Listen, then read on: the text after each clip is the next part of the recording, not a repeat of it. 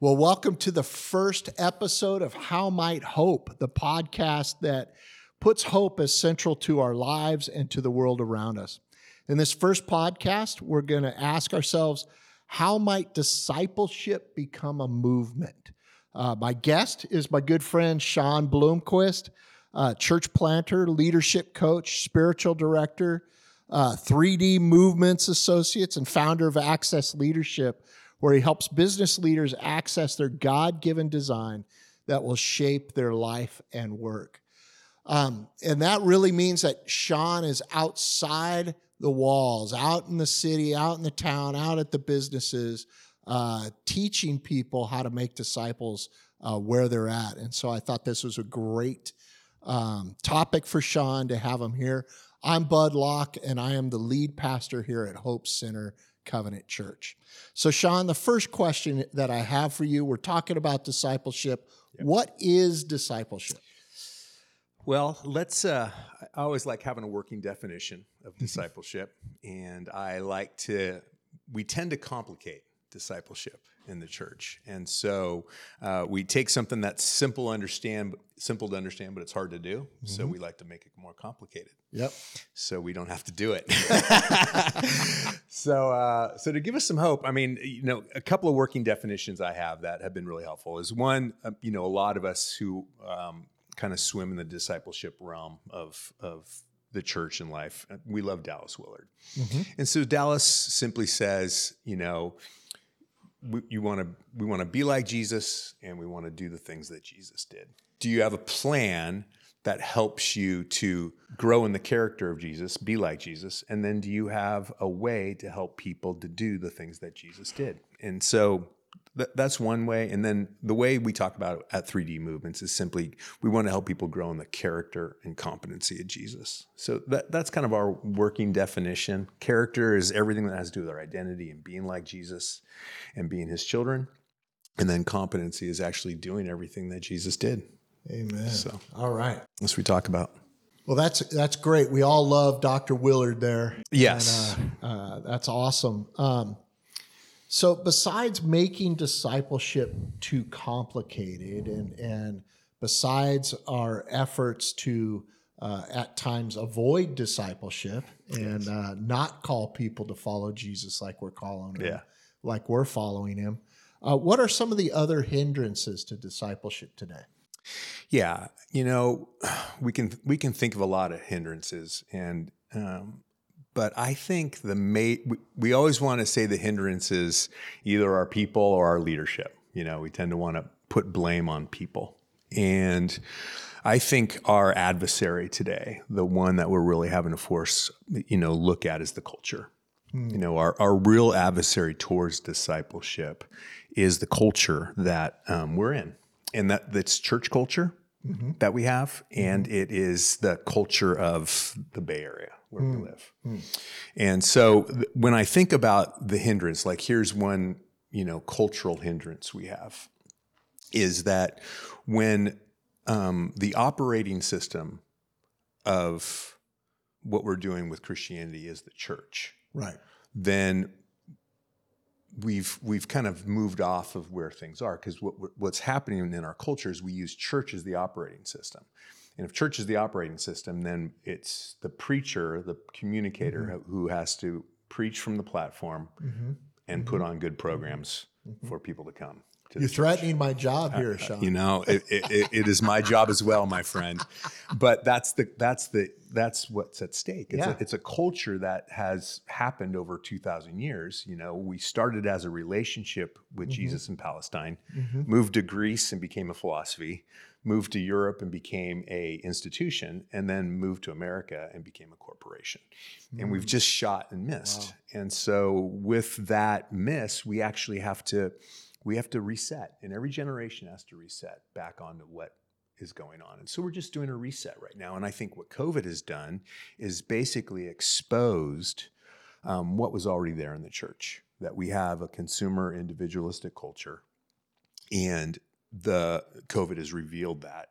And so now we're in the situation we're in. And so we have to switch the operating system. So like the church, if the operating system is the church, then we have programs that we push for our killer app, right? Okay. Yeah. And what I think is the operating system is discipleship, and Sundays is just one of our apps that helps us grow in our faith. So when it's a you say turnaround. church, you don't mean the called out people of God. No, which is I mean what Scripture. exactly. means. You I'm mean talking what about we're talking about here. on Sundays. You know, numbers in the seats, Yes. numbers of money coming in, Yep. who are we reaching, Yep. all of that, programs, all of that. Everything about the building and coming on Sundays. Okay. You know, even though we talk about it being biblical and we're trying to be a people of God, we still, culturally as churches, Right. we operate as churches, the operating system rather than discipleship.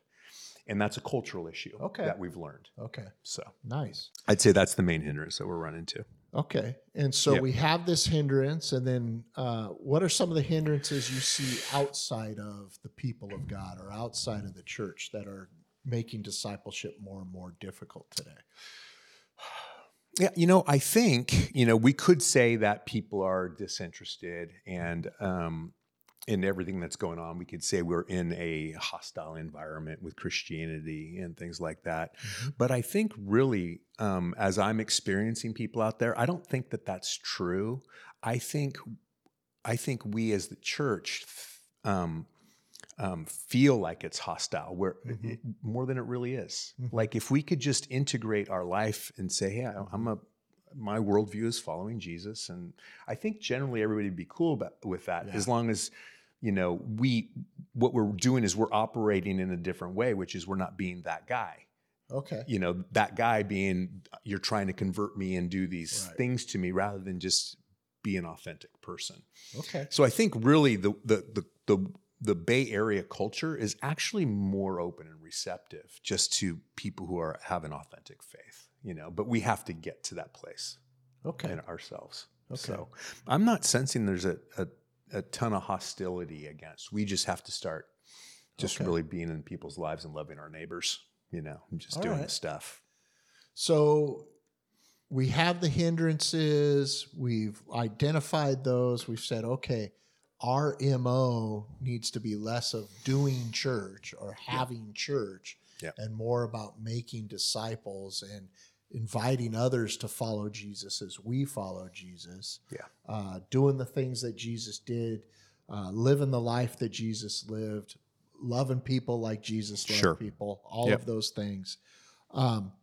What would be a way forward? Yeah. How would you say somebody sitting, listening to this, maybe they're commuting to work right now, maybe they're sitting at home, finally got their kids off to school. Sure. They're going, I got a few minutes. Let me see what this first podcast is. Yep. What's going on here? What are they talking about? Yep.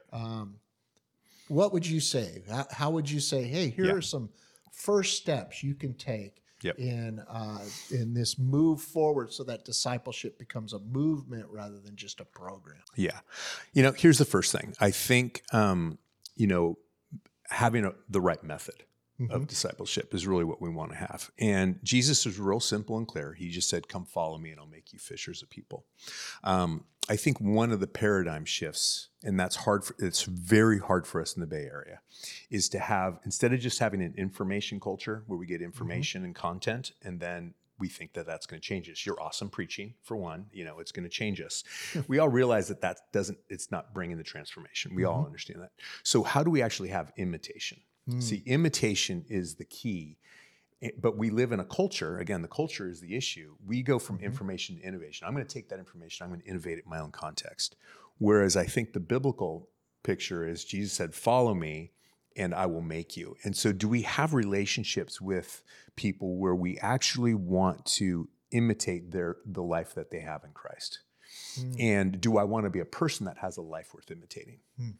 That's a fundamental shift from saying, oh, I'll never have a life worth imitating. I'm just going to keep bringing them to church and let the pastor do it or let the church do it. Right. And we have to change. That's a paradigm shift we have to change. Well, and I see a second shift in there is that we tend to be very individualistic in how we follow Jesus. I don't need to follow you in following Jesus. Exactly. I'm just going to follow Jesus. Right. I don't need to follow somebody else in following Jesus. I'm all about following Jesus. Yeah. Or we say, I don't want you to follow me. I want you to follow Jesus. Right. The problem is Paul says, follow me as I follow Christ. Right. Paul says all over the place, imitate me as I imitate Christ. I mean, Right. the whole thing is embodiment. Yep. And there's some good humility in that. Yeah. But I would say, I want to invite you to follow me as I follow Christ. And hey, don't follow the parts of Jesus that I'm not living. Don't follow me as I'm not following Christ. Point it out to me, right? You know what I mean? And we just have to live a more open, authentic, accessible life with people, And I think that's one of the methods. And the other one, I think, is seeing that our everyday life, there is everyday opportunities of discipleship already happening. It's already happening in our life. We're just not totally aware of where God's at work in our life all the time. And for example, meals is the fundamental way that we can give people access to our lives. Yep. And you don't have to program that. Yeah. Again, there's so much of our life that we try to compartmentalize into religious programs rather than just going, no, your real life, you're already living it. Yep. You're playing soccer with, you're coaching your kids. You're in these groups. You're in this life already you have. Mm-hmm. Jesus is already there. What do you see that he's already doing in those relationships? Now, there takes some training in that because we're redoing. That's the paradigm shift. We have to see that God's at work in all these places already. Right. I think that's the fundamental way forward for us, is to see that God's already at work in the world, in these places already. His kingdom is at hand. Mm-hmm. Mm-hmm. We just need to change how we think about that. Right. And see that he's doing it already. Right. And that takes some discipleship on our part. That's what I do. That's what you do. We want to help people to see that God's already at work in your lives. Right. Let's not keep making it more complicated or busy.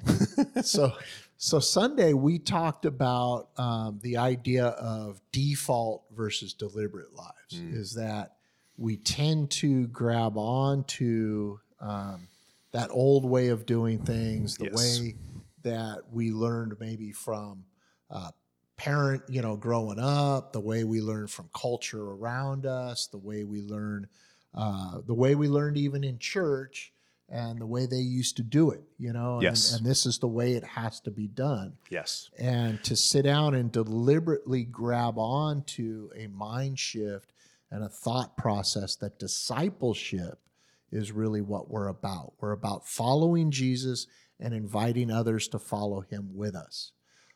And we're also about, like you said before, finding others that we can follow as we follow Jesus together. Absolutely. So one of the things that kind of came to mind as you were talking was we need a better habit of accountability then. Yes. And a better definition of what accountability is. Oh, yes. Because, what we've learned accountability as is, church discipline. Behavior modification. Behavior modification. Sin management. Yeah, exactly. telling you not to do something or to do something else. Absolutely. This idea of accountability and authenticity and transparent living is a whole different concept. Talk a little bit more about that. Yeah. Again, it's really simple to understand this. And for me, it's when I look at Jesus simply only did what he saw his Father doing. And he only said what his Father was telling him to say. And so if we are sons and daughters of God, and we are, co-inheritors in this body, then what I really believe God's saying is you can be like Jesus. And what that means is just do what the Father's telling you to do and just see where he's already at work. And what that simply means to me around discipleship and accountability especially is if we're in a group of people and the key is not behavior modification, but the key around discipleship and the key around accountability is simply, what do you hear God saying to you right now? And what are you going to do about it? If we had that mantra, that's what changes culture. For me, the number one, that'll change the operating system of the church. It changes every culture, all your Bible studies, every group you're in, every book study, everything you do. If you shift it around, what do we hear God saying and what are we going to do about it? And that's our genuine heart's desire. That's how we grow, because God's always at work. So where is he? What is he saying to me? Am I paying attention? And if you have accountability, then I'm not saying, oh, you didn't do that. It's like, but didn't the God of the universe speak to you about this? And you go, yeah. Well, if you're not going to listen to the God of the universe tell you what to do, then you're certainly not going to listen to me. You know what I mean? And so the accountability is kind of void unless you want to actually do what the God of the universe has told you to do. So that makes everything simple. Yeah. You know? Then it's just up to us to want to do it. So we use that. We call it the learning circle. It's just simply how we hear God and do what he says. It's out of Mark 1:15. So, awesome. Which, by the way, we're talking about this Sunday. So there you go. Awesome. Okay, I didn't know that. That's great. Yeah, and so you're working and doing this with Access Leadership, and you're a pastor. And you're still doing it within the church. If you look at the theological church, the people of God, the move of God, all of that. But you're doing it not within the church as an institution or as a corporation that you were talking about. You're out there in the world discipling business leaders, discipling parents, discipling others who they're all new to this. Absolutely. Without breaking any confidences or whatever, do you have any stories that you can give as an example to some people who are listening that they may go, oh, that sounds like something I can use in my life? Yeah. So I'm working with a business leader, and he's in Modesto. Okay. And he's a great leader, and was an elder in his church. He saw me do this for some of their church team and stuff, and he said, hey, would you coach me in business around these same tools? And I said, absolutely. And so I started, coaching him with another leader, just around certain tools. And he started applying some of these, just same spiritual tools. And for him, the number one thing is he began to see his work as disciple making with his coworkers, Christians and non-Christians. Right on. And he started in his wall in his office, he put, we're here to grow in our character and competency at work. Wow. And then what he told me was every meeting he has, he pulls the learning circle up there and says, okay, let's stay on course here. We're going to work on hearing what we're supposed to be doing today. Now he'd translate it, but it's really about doing some good observation, reflection on what's at hand right now. Right. But his fundamental thing is, I only want to do what God's asked me to do at this workplace. And that's the driving force for him.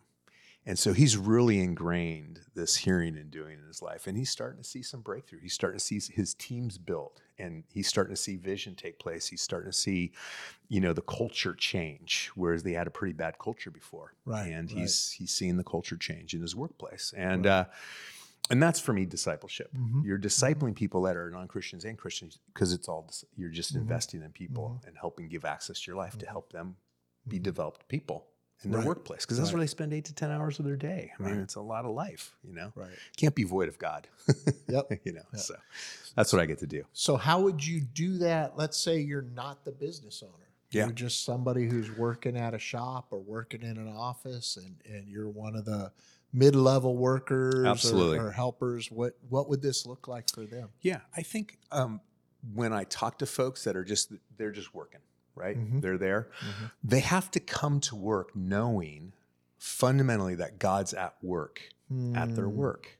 And what's happening is they're not experiencing that. They're probably in the grind. So they need some investment from people in their life to help them to see where God's at work in their workplace, in their conversations, and seeing work as what you're contributing here to, what your work is. Your work is whatever widget or thing you're making or helping or serving. In some way, you are co-creating with God with what he gave you to do.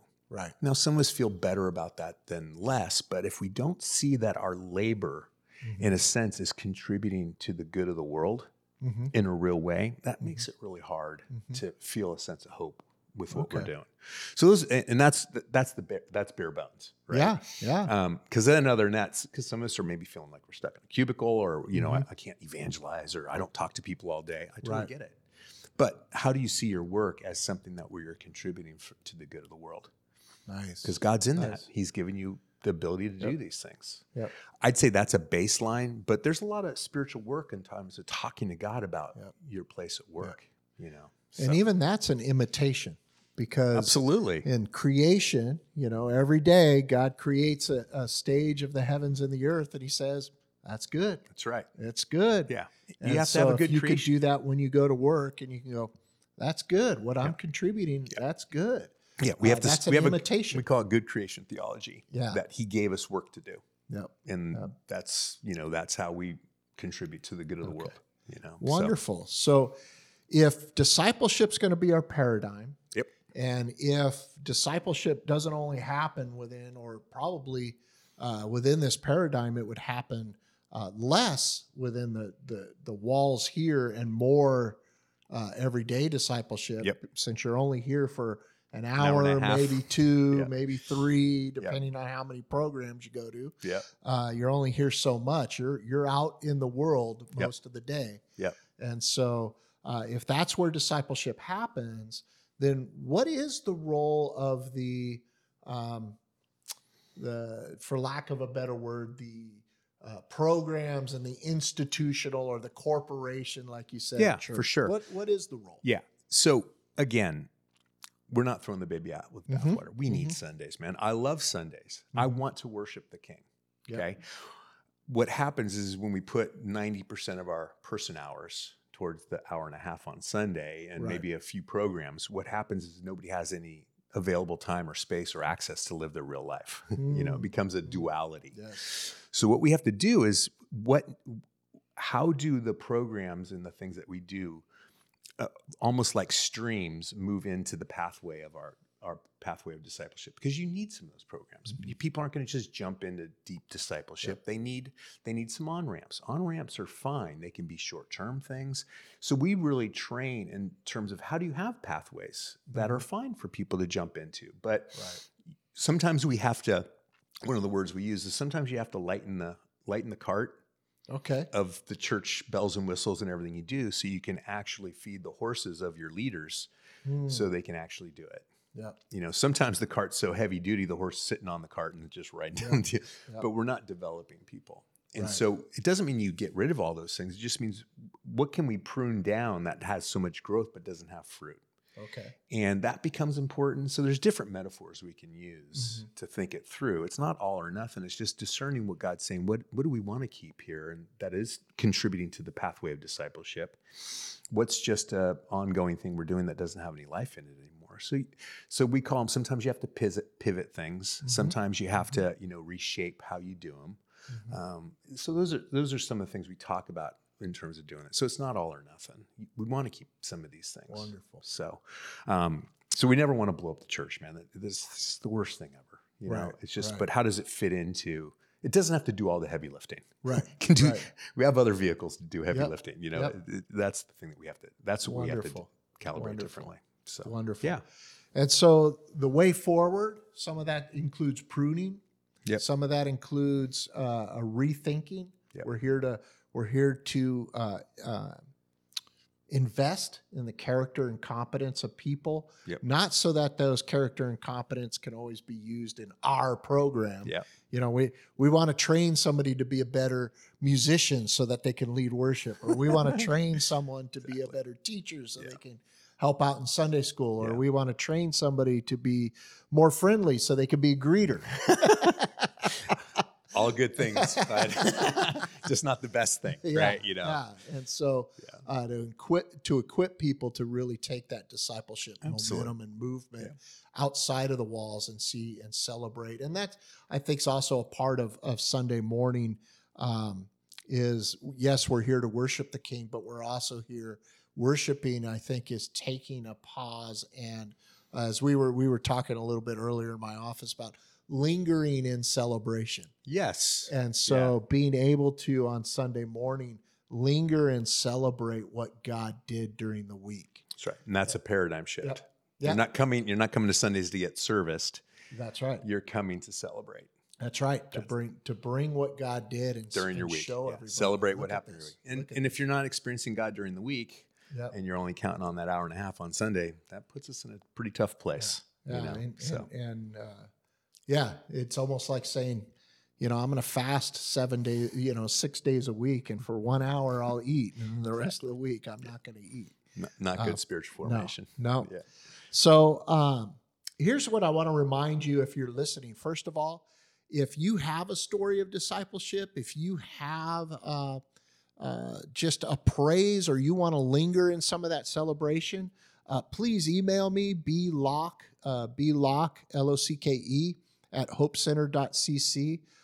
We'd love to get those stories. We'll actually be creating more streamlined ways for people to interact and dialogue as we do these podcasts.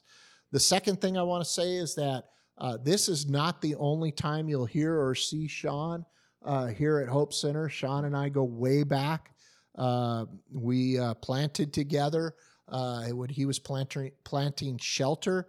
I was planting River Life in Sacramento, and we always have had fun together. But and even in 3DM, when Sean started jumping on board with that, he pulled me into it. Said, "Bro, you need to follow me as I follow Christ in this." And so I started Thanks for doing submitting, that. But that was nice. Not So always easy. I started doing that, and then look, God brought us Back just together. a few miles from each other. Which is hilarious to Yes, me, bro. yeah. And Hope Center is the church that initially supported me when I got into the Young Life staff. This was my home church for years. This is awesome. And so I love this church. I love this family here. I started here. You guys have blessed me and sent me out. I mean, so there's tons of history here. So this is fun to be back. So we'll definitely be partnering in the future. You'll hear some more language. We'll probably have them do some more podcasts, even have them up front and preaching on Sunday morning if he promises to be good. Yeah, and, not over challenge. Don't blow everybody out. So thank you for joining us on our first ever How Might Hope podcast. And we'll look forward to talking with you next month. Good to see you. Thanks.